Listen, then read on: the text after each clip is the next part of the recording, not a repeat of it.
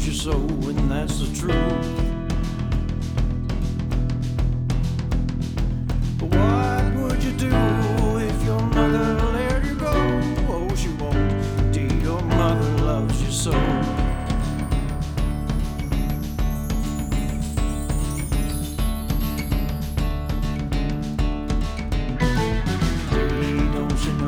Should you fall onto hard times, she'll be there. And even if the breeze knocks you to your knees, please, I know your mother D, she loves you so.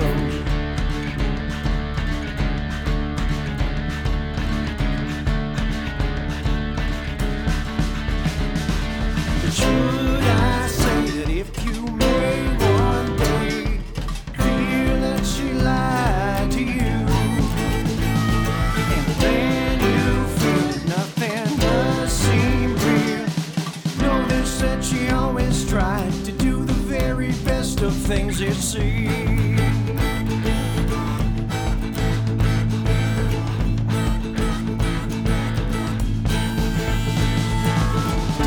Don't you know that your father had no plans to be your man? When the time had come, all your daddy did was run, and I knew your life would never be the same.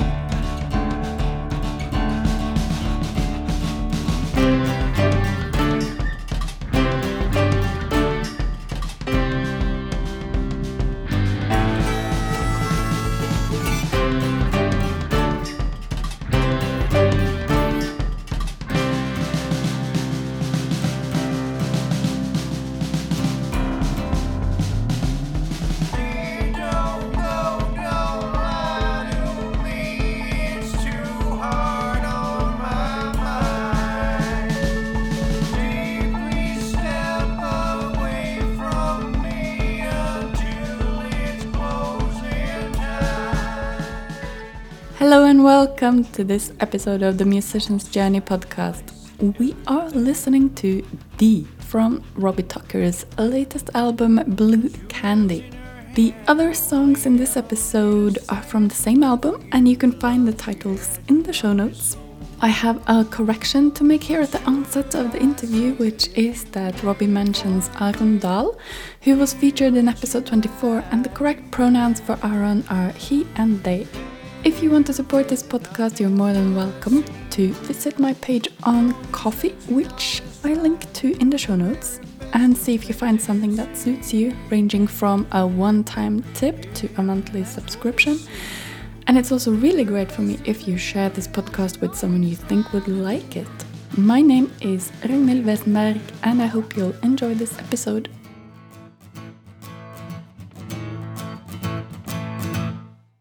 Would you like to introduce yourself? Sure, if that helps the podcast. Yeah. My name is Robbie Tucker. I'll tell you a little story about that. My name is Robert Andrew Tucker, actually, my full name. The only person to ever call me by my real name, Robert, was my mother's mother. Nobody else has ever called me Robert.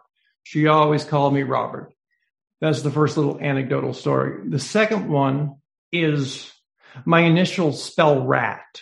So when we were in grade 2, I think it was, the teacher thought it would be a fun idea to say, okay, let's all get in a circle and let's see what our initials spell. And I, as a child, I was like mortified when they got to me and my name spelled rat. Of course, the other kids made fun of me, but it made me who I am today. Yeah. Wow, actually my initial spells fox in English. Fox? Yeah, so we're both cool. We're both forest animals. Nice. Yeah. How far back does your musical journey go? Can you take us back there? Oh, it goes back quite far. I remember, I don't know how old I was, but my mother was still here, so I probably would have been maybe 7, maybe 8, somewhere around there. And she got my father a guitar for his birthday, I think it was. I remember that it was summer, so it would have had to be my father's birthday and not Christmas or some other thing. And then they, I don't know, I guess I showed interest, and then they got me a guitar. Seems like they got me a string of guitars before we found one that worked. And it's actually still is downstairs. I still have it. So my dad was, I didn't really know that he played, but he did when my mother bought him the guitar. So I got really interested, and he was like, we would play Willie Nelson and Chris Christopherson and Take the Ribbons from Your Hair and stuff like that. And they got me a guitar, and we just kind of played together and kind of connected us more. So I actually always felt kind of bad for my brother, because it seemed like he wanted to play too, but my father and I are right-handed. My mother and my brother are both left-handed. So he couldn't play the guitar because it was upside down. So I always felt like, Jason can't play it, because he would pick it up and mess around with it. So it was a weird thing. But can't it be a benefit, because you do quite intricate stuff with the left hand as well? I mean, can't it be a strength? It would be, I think, it's more difficult to flip the guitar around and try to play it backwards. Yeah. I mean, it could be done. Paul McCartney talks about that in the early days of taking John or George's guitar and having to flip it upside down. But he had actually learned to play 20 Flight Rock upside down, because no one else that, any of the musicians around him were left-handed, I guess. So it's the music started early on, and I never really lost interest in it. And you have made 7 albums so far? 7 solo albums. I did one other one that has myself, music from myself, but there's music from some other people that it's a soundtrack for a series that I did called The Boy in the Bathroom Sink. So I kind of liked the idea. I said, I don't have a soundtrack. So that kind of thought, that's a good idea. So I don't consider that like a solo album. It's more of a compilation of songs, but there is like all new songs for me on it and other people. So, but Blue Candy is the 7th. Yeah. That's your latest album that came out this summer. Yep. July 30th. Yeah. And there is a playlist on YouTube with lyric videos of all the 12 songs. Yep, you got it. Yeah. And when I'm watching that, I'm really struck by the enormous amount of creativity that I'm hit with when it comes to the lyrics and the storylines and the music and the videos as well, which are just so authentic. Oh, that's so nice to hear. I love that. Thank you so much. You're welcome. Just because as an artist, you don't put all this effort and stuff so people will tell you that they like it. That's not why you do it. But you pour so much of your emotion and like who you are into this work. And so often, mostly all of the time in every song, when it's reaching the end or you reach a point that's like, I always cry. I always am crying. Not all the time, but when I'm recording, a lot of the time when it hits you in the right spot and you're like, that's it. Tears. You just get so emotional because you have reached that point. You've connected basically to yourself. It's a remarkable thing. So when you put something like that out, you're putting a great deal of emotion and yourself out into the world. So when you don't get the reaction that you feel it deserves, it's kind of, and that's not to say that it's not, but everybody's not going to come up and say to you, I liked your album, even though they might have listened to it. It's always nice to hear somebody say, that resonates with me as well. It's just, as I said, it makes the music feel like it has come full circle. Like it fulfills its purpose. Because that's really all, I guess, I'm trying to do as an artist, is to connect with other people. Yeah. And you have put so much work into these videos. I feel so happy when I see your hands, like putting handwritten notes in front of the camera, and you have drawings and you have photographs, and it must have taken a lot of time and dedication to make all of these. Can you say something about this process? Yeah, for sure. I kind of knew that we were now in a place, or we now are in a place where, unfortunately, people don't, well, maybe I shouldn't say unfortunately, it's just where we are in 2021. It's a different time. People don't listen to music the way they used to. People don't generally go buy a CD and then put it in their car and listen to it from beginning to end. There's a lot of people across the board that probably just plop down in front of the TV and say, oh, so-and-so has a new album, click play, listen to usually one of their singles or whatever it is. But you need something to hold people's attention, because you put out an album and normally if you don't do anything else, it just shows a picture of the album cover if you listen to the songs on YouTube. And I just thought, I can do more than that. So usually with me, I don't want to say this and sound like I'm full of myself, because that's not the case, but I never seem to have a lack of ideas. It's just, I'm like this with these lyric videos. It was just, Robbie, just start. And that was basically the hardest thing. I would get a good idea, but then trying to figure out how to do it. You know, this is a good idea. How do I do it? Well, just start the best way you know how and start filming. And that's generally how most of them went. You know, I wanted to have them all have a certain feeling, a certain vibe, but all feel like they were part of the same thing. What I discovered actually while doing the videos, because it's really the first time I've ever done that, I felt, oh, this is another part of it. Like I learned more about the songs by doing that, you know, more about the story of some of the songs. So I really enjoyed it. I had a lot of the videos had stamped lyrics. Yeah. And I had gone to the dollar store here, and I think I paid maybe $1 or $2 just for like a stamp. So it's like every letter of the alphabet singly. And I stamped every song, all the lyrics, one word at a time, one letter at a time, using that dollar store stamp. Yeah. But I'm really happy in the end when, like, if I sit down and watch them from start to finish, it's an experience. I hope that people do that.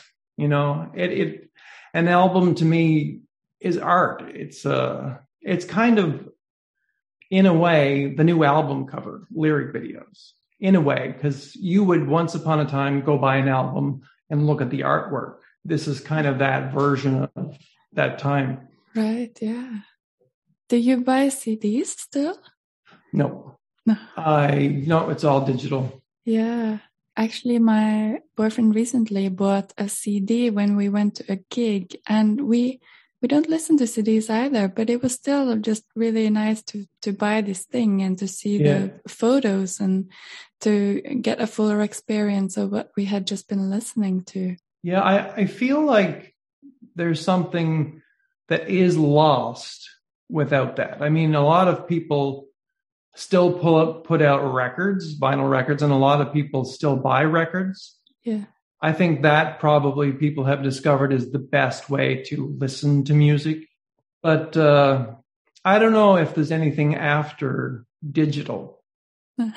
Maybe people will really be craving the live experience after this digital craze. I think that's the way I feel with all of these downloads and having endless options as to what to listen to. I think I will come to a point where I will just stop subscribing to any of these streaming places and just hunting the concerts and the live music and the people who maybe don't have 100 million listens and stuff like this. Yeah, I feel that because there's so much of everything now that it all means less in a way.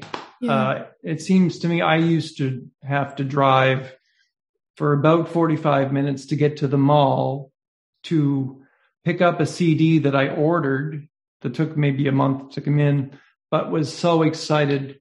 And there was nothing better to close the door of my bedroom, put that CD in and listen to it. Yeah. It's just was such an experience. And now it's like click click, click. Same with like movies, everything across the board. The easier you make things for people, the less they mean. Right. That's my opinion on that. Do you find that people buy your music on Bandcamp rather than just going for the Spotify option?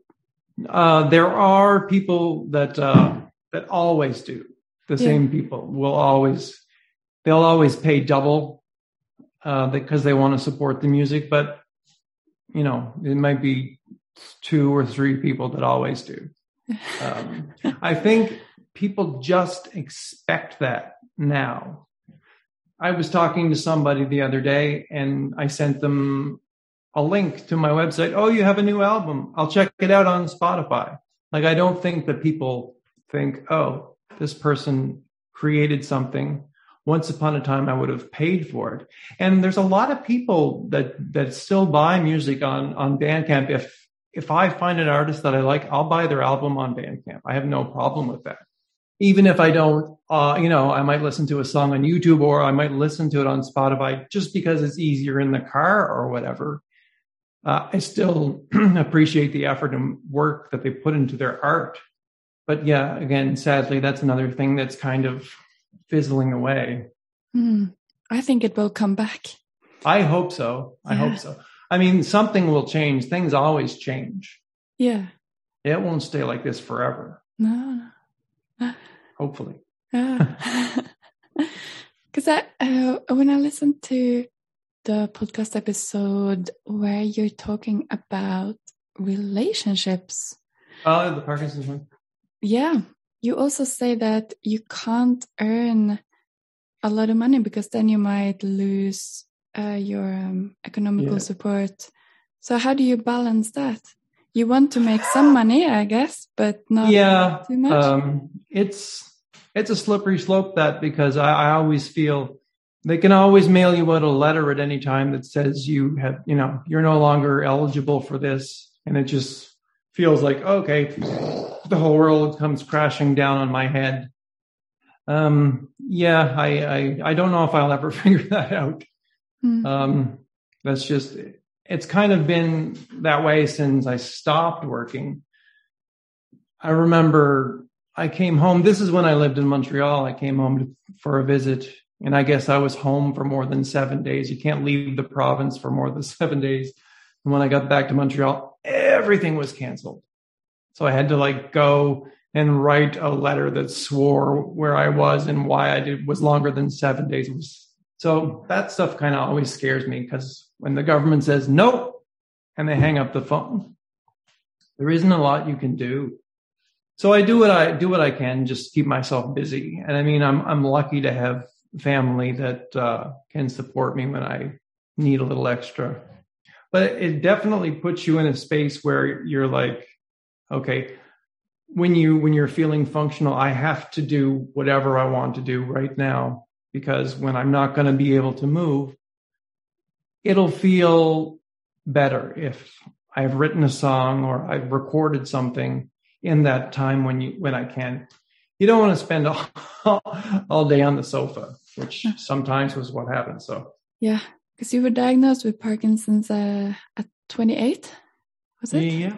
And you started something called Musicians Against Parkinson's? I did, yeah, early on. Is that still up and running? No.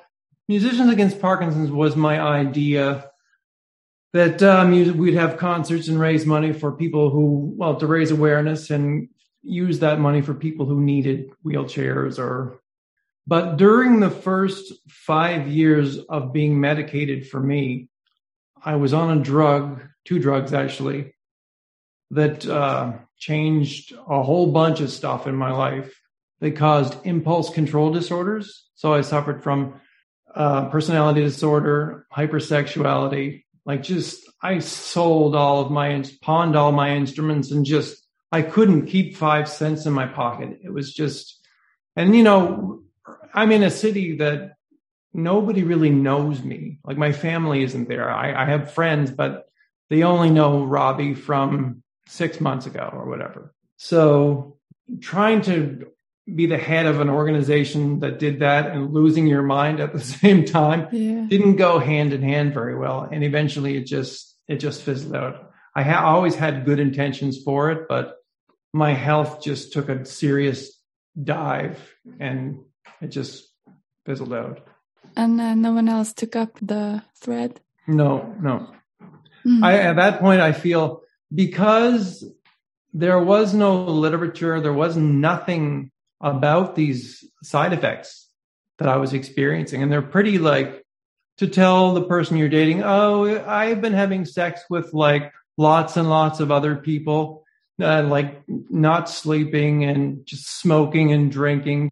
So everybody, I feel like kind of took 5 steps away from me. You know, I kind of felt bad, first of all, as a person, because you're like, have I just become this horrible person? But then eventually there's a news place here in Canada called W5. They published an article that was exactly what I was experiencing. 2 people who had the same experience. And then there was lawsuits, 2 of them, one for each drug. And I got to go to court and say my piece and hear other people say, you know, what it had done to them. So all of that made me feel better as a person. And I just had to accept how everybody else felt. Most of them were okay, but I don't know if I sent you the documentary link, but there was a filmmaker, Gabby Kieslet, who made a documentary about that whole thing. So you see my life explode on film. The night we did the premiere, there were people there that were like, like Gabby said, there's people here who don't like you because of what happened in the film, which is wild. So after I got away from that, after I got off of that medication, which was not until 2010. So I was on that for 5 years and I couldn't control myself on it. I wouldn't go to bed. I remember going to an AA meeting just because I needed to get something. There was nothing for me. So just to get around other people who had the similar experience, there was this recovering cocaine addict that's like, man, there was this one time I was up for a week. I was exhausted. All I wanted to do was close my eyes and go to sleep. But I didn't. I got out of bed and I went to find more cocaine. And I was like, that's exactly how I feel. Same thing, just a different drug. So I would just go look for somebody to have sex with or cigarettes or booze. So once I actually switched neurologists and he said right away, you need to get off this medication. And as soon as I get off it, it was like, oh, I'm back to normal again. So it was, you know, just to be so empowered by going to bed and, you know, and going to sleep, to have control over your body and mind again was just, I just wanted to leave all that in the rear view mirror. Right. So the film, Musically Medicated, it's called. Yeah. It stops before you quit these medications. Yeah, it does. It does. Yeah. I love the ending. I always love the ending to the film, but it does stop before I get off it, actually. So there's a kind of happy follow-up that we should be waiting for. Yeah, I say that to Gabby every once in a while. She actually had said to me one time she had in the back of her head to do one in another 20 years and then another one in another 20 years if we're both still here. Yeah, it was a beautiful film. Yeah, she did a remarkable job on it. Yeah, she's very talented. Yeah, and also amazing that you had video footage from a young age as well. Yeah. So you were into making videos already then? Being Superman and disappearing and... Yeah, there's pictures of me always cutting construction paper or making mud cakes or was always doing something artistic. So now when you make your videos, which program do you use? To make the videos? Yeah. iMovie. Yeah, I became very familiar with iMovie when I was doing The Boy in the Bathroom Sink, which is the series that I talked about earlier. And getting into video editing, do you have any tips on that? Do you just have to dive into it? And that's all I did. I had no idea until I opened the program and just taught myself. But iMovie is relatively straightforward, and you can do a lot with it. You know, especially for those videos, there was a lot of green screen stuff happening. So once you know how to use that, and you have the idea, and you know how to do it, it's not a hard software to use. Right. I only dipped a toe into video editing this year because as a musician today, you don't have to make videos, but it kind of feels like it's one of the things I should have out. Yeah, definitely. Yeah. I feel like you need a video for everything you have now. Yeah. Regardless of like its level. I don't think it has to be like a full-on music video, because I wouldn't say, I refer to the videos from Blue Candy as lyric videos. Yeah. So I did all of them except for Nevermore. I had a friend, Daniel Adams. He and I collaborated on that one. So he did the running character in the center of the video. But if you have a good idea, it's not hard to get it down. Right.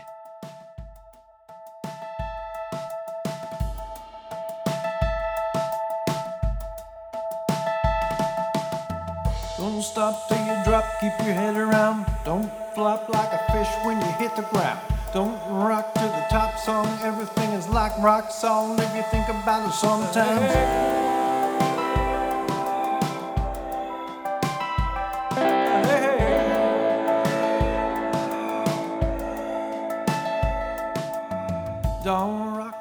Nevermore for me was probably the most, I don't want to say iffy, because I do love the song, but I don't know, it's a strange song. And when you watch it with the video, just the way Daniel has created that character and what happens at the end, it just takes the song, I feel like, to a whole new level. So it was the first time I actually realized that the video can actually elevate the song, which is kind of one-dimensional, and the video kind of brings it completely to life. Yeah, that's a beautiful video, and with the Blue Candy featuring in the end. Yeah, I love that. Yeah, the first time I watched it, I lost my friggin' mind. Like, you are a genius, Daniel. There's been a few people that I actually worked with throughout my life musically and artistically, and Daniel is just one that he does music, he does graphic design, he's written a book in the last year and a half. I never have to tell him any more than my idea, because I know whatever he comes up with is going to be great, that I will love it. And it's never been the case that I haven't loved anything he's done. It's just like this mental, artistic, spiritual connection that we have. It's like you can almost see inside my head. There's also a frog, and there's a tin soldier, and you sing about the Beatles, and there are lots of names. Yeah. Can you say something about where all these things comes from? Well, the frog tattoo song is actually about the man that I was dating in Montreal, Xavier Terrien. He's in the documentary, and he has a tattoo right at the base of his neck. And when we were first dating and living together, when we would go to sleep at night, it would be staring me in the face, this tattoo of a frog. So I just, eventually imagined him and I having a conversation. And that's all the song really was. But that to me is probably one of the ones that I'm proud of them all, but I think the instrumentation in that one is quite unique. And I always try to say, okay, where else can you take this? And I feel like when you open up your head, when you push yourself, your mind will take you to places you want to go, but you just have to be willing to not be mediocre. You have to be willing to say, let's see how much we can actually do. Because honestly, a lot of the stuff that I hear on the radio and on TV is like, I feel so in a way defeated that these people are making so much money off these quote unquote songs that sound exactly like anything that I've heard in the last year or month but I think it's important that we as artists try to be as uniquely 100% ourselves as we can. That's what you're trying to do when you're making music. You're trying to get who you are onto like a digital platform into something that you can hear or see. I'm not trying to write a hit song, a hit pop song. I've never tried to do that as far as I can remember. I just always love the task and goal of connecting with yourself in that musical way. This album marks a very significant change because it's actually the first time I think to myself, oh, I really, really, really want to push myself and see what I can do. That's why I think the bulk of this album sounds different than anything I've ever done before. Experimenting with electronic sounds. I mean, I've done it before to an extent, but trying to, first of all, mix acoustic instruments and intertwine electronic instruments is almost like saying, I want to mix the past with the future. If you're trying to get an acoustic guitar to mix with weird garage band electronic sounds. But also, I've kind of always looked at writing a song from more of a Roy Orbison aspect, in the sense that Roy Orbison's songs weren't like a regular song. They weren't verse, chorus, bridge, verse, end. They were stories. And I liked that. That always resonated with me. That Roy was such a pioneer and such a different and unique and crazily strong voice he had.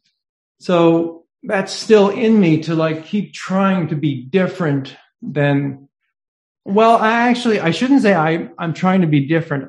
All I'm doing is trying to follow what I'm hearing in my head and challenge that.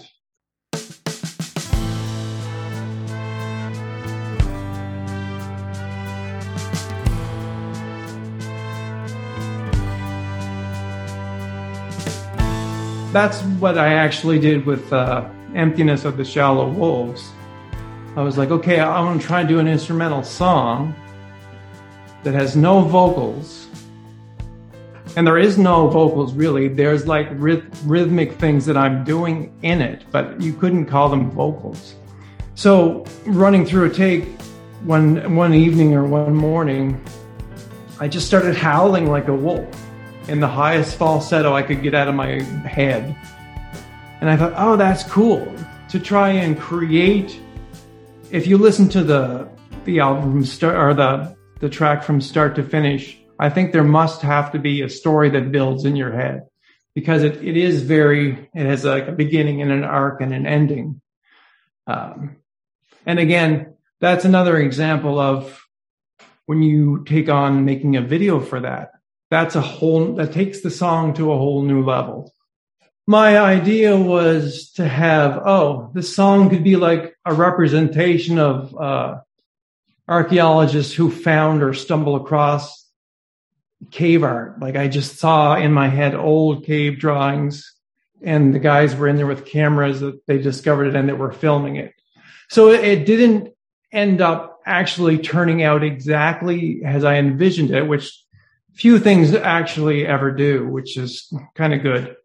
All the drawings that you see in the video are just pencil drawings that I've manipulated the color within iMovie. So some of it almost looks like, if you were able to work it a little more, it could almost look like animation. But that was the last one I did. And after that, I said, I need a little break. Because it was a lot to do.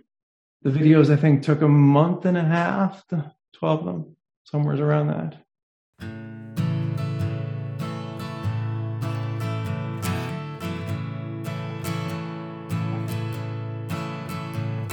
The segregated tin toy soldier walking up the hill. He saw her, but he didn't know her. He knew she lived way at the top. The soldier wouldn't ever stop trying to reach the top of the hill. Tin Toy Soldier, the video that I made for that background that you see was actually painted by my mother. Now, I might have been 7 or 8 or 9 when she did that painting. And I can remember her sitting at the kitchen table painting it. And I was on the kitchen floor doing something. So that to me was kind of a way to bring her back into my life for that moment. Even though the song is not about her, it just, it kind of kept her beside me for that, for that time. So that video is very cool to me. Probably my favorite song from the album is Dalton Walsh.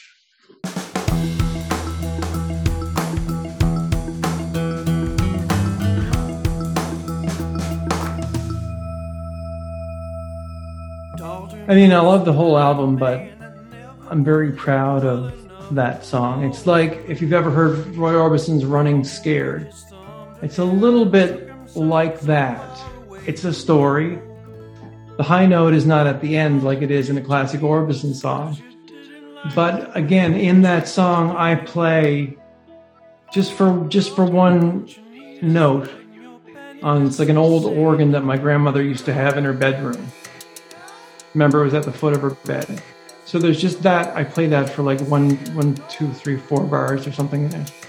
So that made that cool as well, that I could kind of bring things back from my past into the now, which I always find cool.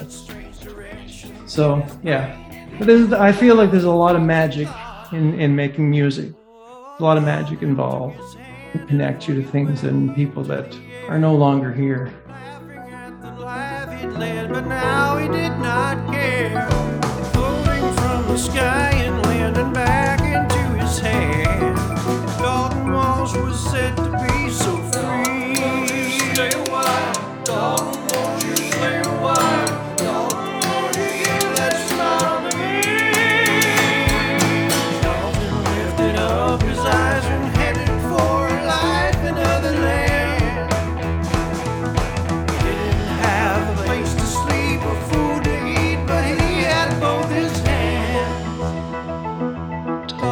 Felt affection for the life he'd never led, passionately dreaming, but the words he never said.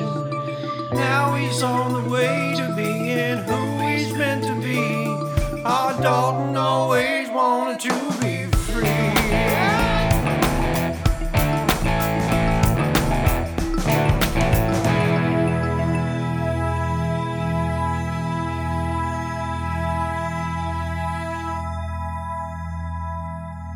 Yeah. So now, what are you doing to spread the word and spread your music? Well, I have been, emailing people from my mailing list, messaging people like yourself on Instagram. That to me is I would rather say, here, it's done. Now you go promote it. I'd rather have somebody else do that because I really don't like that.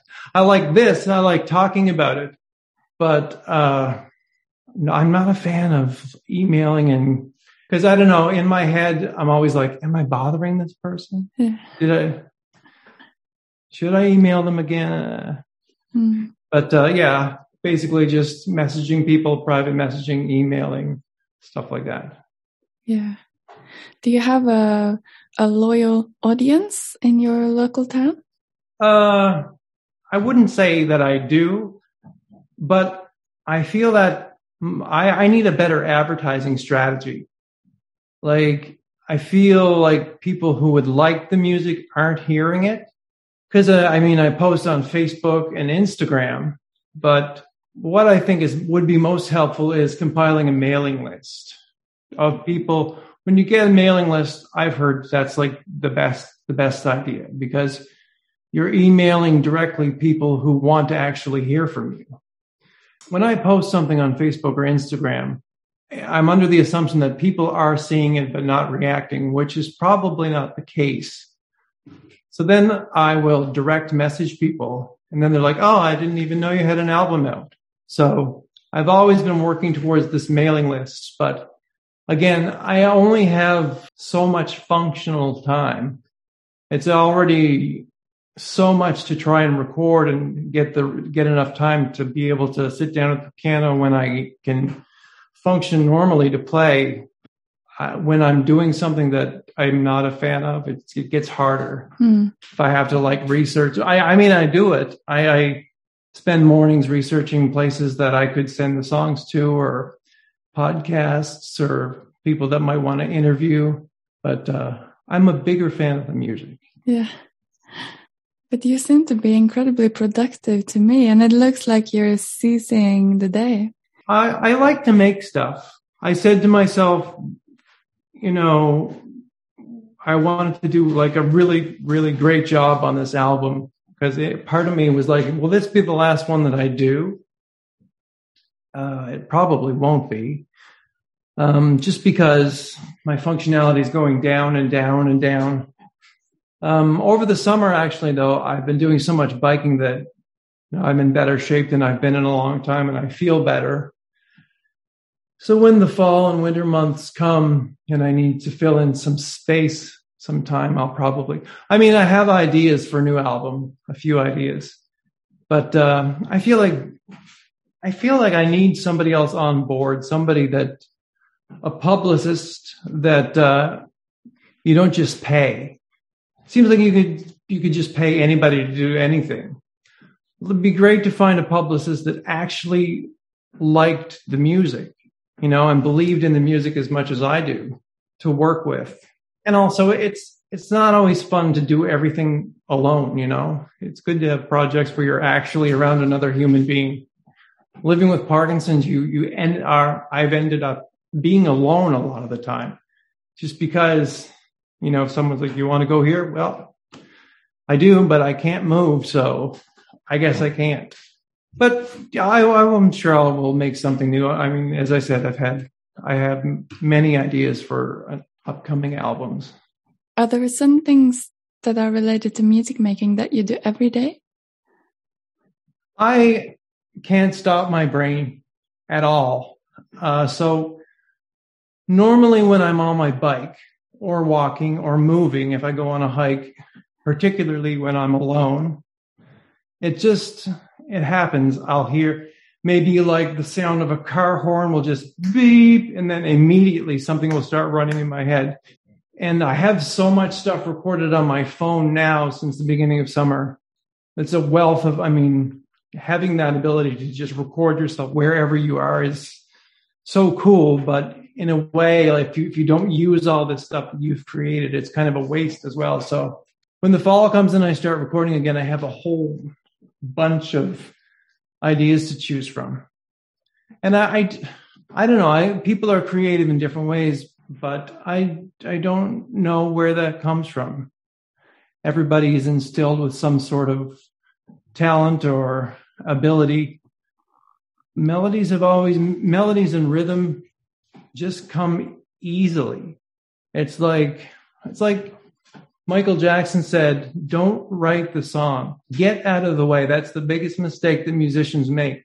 And he's right about that in a way, that if you start trying to write a song and you're like, it's going to be this, and I want it to be this, and I want it to sound like this, you'll find that if you're open to the universe, the song is going to present itself to you, really. That's what Michael Jackson said about Billie Jean. He's like, just put the thought in my head that I wanted a funky bass line. And then a few days later, he just started to hear it. There's something about implanting a task for your brain and then just letting it go. And it will eventually appear there. I love going to bed at night when I'm working on a project, because from the time I close my eyes till the time I fall asleep, it's just the idea machine starts working. And it's turning. And you're like, oh, ideas. I'm obsessed with ideas. Do you also do vocal exercises or guitar exercises? I did when I was recording, but I haven't been playing much since I stopped recording, because you do need a break from it. As much as I love it, I did Peppermints, the Christmas album, in between doing Blue Candies. So I wouldn't say I burned myself out, but I definitely needed a break, particularly after the album and the lyric videos. And then outside of that, there's still all the work of uploading your songs to the platforms, getting your lyrics everywhere they need to be, registering your songs. There's still a lot of work that goes beyond just recording. Yes. Website updating. Yeah, website updates, yeah. Keeping your social media and all that in check. Yes. That's the less fun part of it. As I say, I would rather have somebody just do that for me. But it's always nice to talk to people about the music. So that's the point. You want to have a conversation with somebody about it, right? Yeah. That's why I'm doing this. It's exceeded all my expectations. Cool. And it really makes me want to quit Spotify and all of these things, because I keep getting in contact with people who make really awesome music and things around it, and they're not the type of people that you would discover through Spotify, for example. So it just doesn't. I just don't want to be a part of that whole train, the sheep style of doing things. This, is a better place to discover musicians. There's a few podcasts that I've listened to, this being one of them. I forget the name of the girl that you had on. She was doing installations, like not so much songs as like she had speakers set up somewhere in a field. Do you remember? Do you know what I'm talking about? Are you talking about Aron Dahl? Yeah. One of the most recent podcasts. Yeah. Just things that I never thought of, right? Yeah. That made me go, oh, that's cool. Like she's very much trying to be inventive and creative. Yeah. Whereas a lot of what you hear on Spotify is not the case. If I go on Spotify and click new songs, I go through my 6 free skips pretty fast. It's usually within a minute. They're all skip. Yeah. You want to have something that, when you eat your food, your meals every day, it's not always rice. It's not always white rice and soy sauce. You want to have something different. It's so much fun, and you get so much pleasure from eating things you've never had before. It's exactly the same with music. You want to hear things that you've never heard before. That's when I think about what reaction I would want from somebody after they heard my music. I'd like them to say, I've never heard anything like that before. That's a reaction I would be like, oh, wow, that's perfect. That's all I would need to hear. Yeah. No matter what tone it's said in. No matter what tone it's said in. Yeah. Bad, good, doesn't matter, because it would mean the same to me. Yeah. Is there something in particular that you would like to achieve as a musician? I thought about this actually with this album, because it did get some good reviews. A lot of people have said good things about it, but I'm still not anywhere as better off financially. And not to say, making music is about money, but it would be nice to be able to not worry about that, to be able to just think about, what's the next song going to be, or what's the next project going to be, and not have to, because for me, it becomes more and more that worrying about my future. As my functionality goes down, it's like, oh, who do I get to drive me here? Or who do I get to do this? So being able to, first of all, not have to have your hand out a lot of the time asking people for help would be a big bonus, and just for you as a person, being able to look after yourself 100%. I would like to be able to make music and create and just have enough money to not worry. I wouldn't want to be famous, I don't think, because at the moment I can't perform live anymore. Just that, I guess, financial stability would be phenomenal. And I'm not talking about billions and billions and millions and trillions of dollars. I'm just not much, it wouldn't take much. I love making music, and I feel like I'll tell you something that I probably never said on a podcast or anywhere before. When I was, I guess, about 20 years old, maybe 21, 22, I was driving home from work, which was about 45-minute drive. And I was always, listening to Elvis or Roy Orbison in the car, particularly live. I've always been so into a live album. I've always dug the live music over the studio stuff. And I talked about that connection earlier of myself connecting with my own music and making myself cry. When I would listen to some songs like Orbison Crying or It's Over or Elvis Hurt or just Bridge Over Troubled Water, when he would do that live, would put so much effort into it and emotion that it would make me cry. I could feel that passion that they had, even though they're gone, they're both dead, and it's happening on a recording. I still feel that so much. It's like the amount of times that my eyes have teared up over the same song that I've heard thousands of times. I guess without knowing, that's what I want to translate to other people. I want to be able to do that to somebody else. So as I'm driving home, I wish in my head that I would get a disease so that people would know how much I loved making music and how much I would push myself to still do it regardless of whatever the disease was. Now, that's a pretty weird thing for somebody to think, but I did, and it happened, and I'm still persevering. I'm still doing everything I can to make music. So I said to myself the other day, you kind of have the perfect life, Rob. You kind of have the life that you always dreamed of and the life that you wished for, literally, which is kind of cool, creepy in a way, but I think it's so important to be lit up by something. It's so important to have a passion. What does the word musician mean to you? Musician? Well, somebody, I guess, who makes music, but that always kind of fascinated me as well. When you had the opportunity to write a song, for me as a musician, I'm not finished. That's just the bones. You just have the bones when you start the words or wherever you start. Maybe the bones is the wrong word. If you have the basis for a car, you have the frame. If you think of the lyrics as the frame, now you have to build the car. What's the car going to look like? How fast is it going to go? How many doors does it have?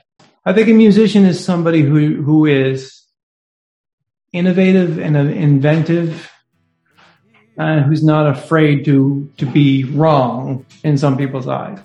Because really, I feel like when you connect with whatever you're trying to connect to, you can never be wrong. The song can never be wrong if it's right with you in the end. But Blue Candy is out there. I've pretty much done my part, and I hope that people, if they find their way to it, that they enjoy it, and that they are welcome to feel free and send me a message or email and let me know what they thought. I always love to hear that stuff. Have a little trouble, sad and lonely, beautiful princess moved on. She pushed through and seen so many other things. Thank you for listening. See the show notes for links to Blue Candy's lyric video playlist, the documentary Musically Medicated, and Robbie's Bandcamp page. If you have any comments to me, my email address is in the show notes. And you can also find this podcast on Instagram.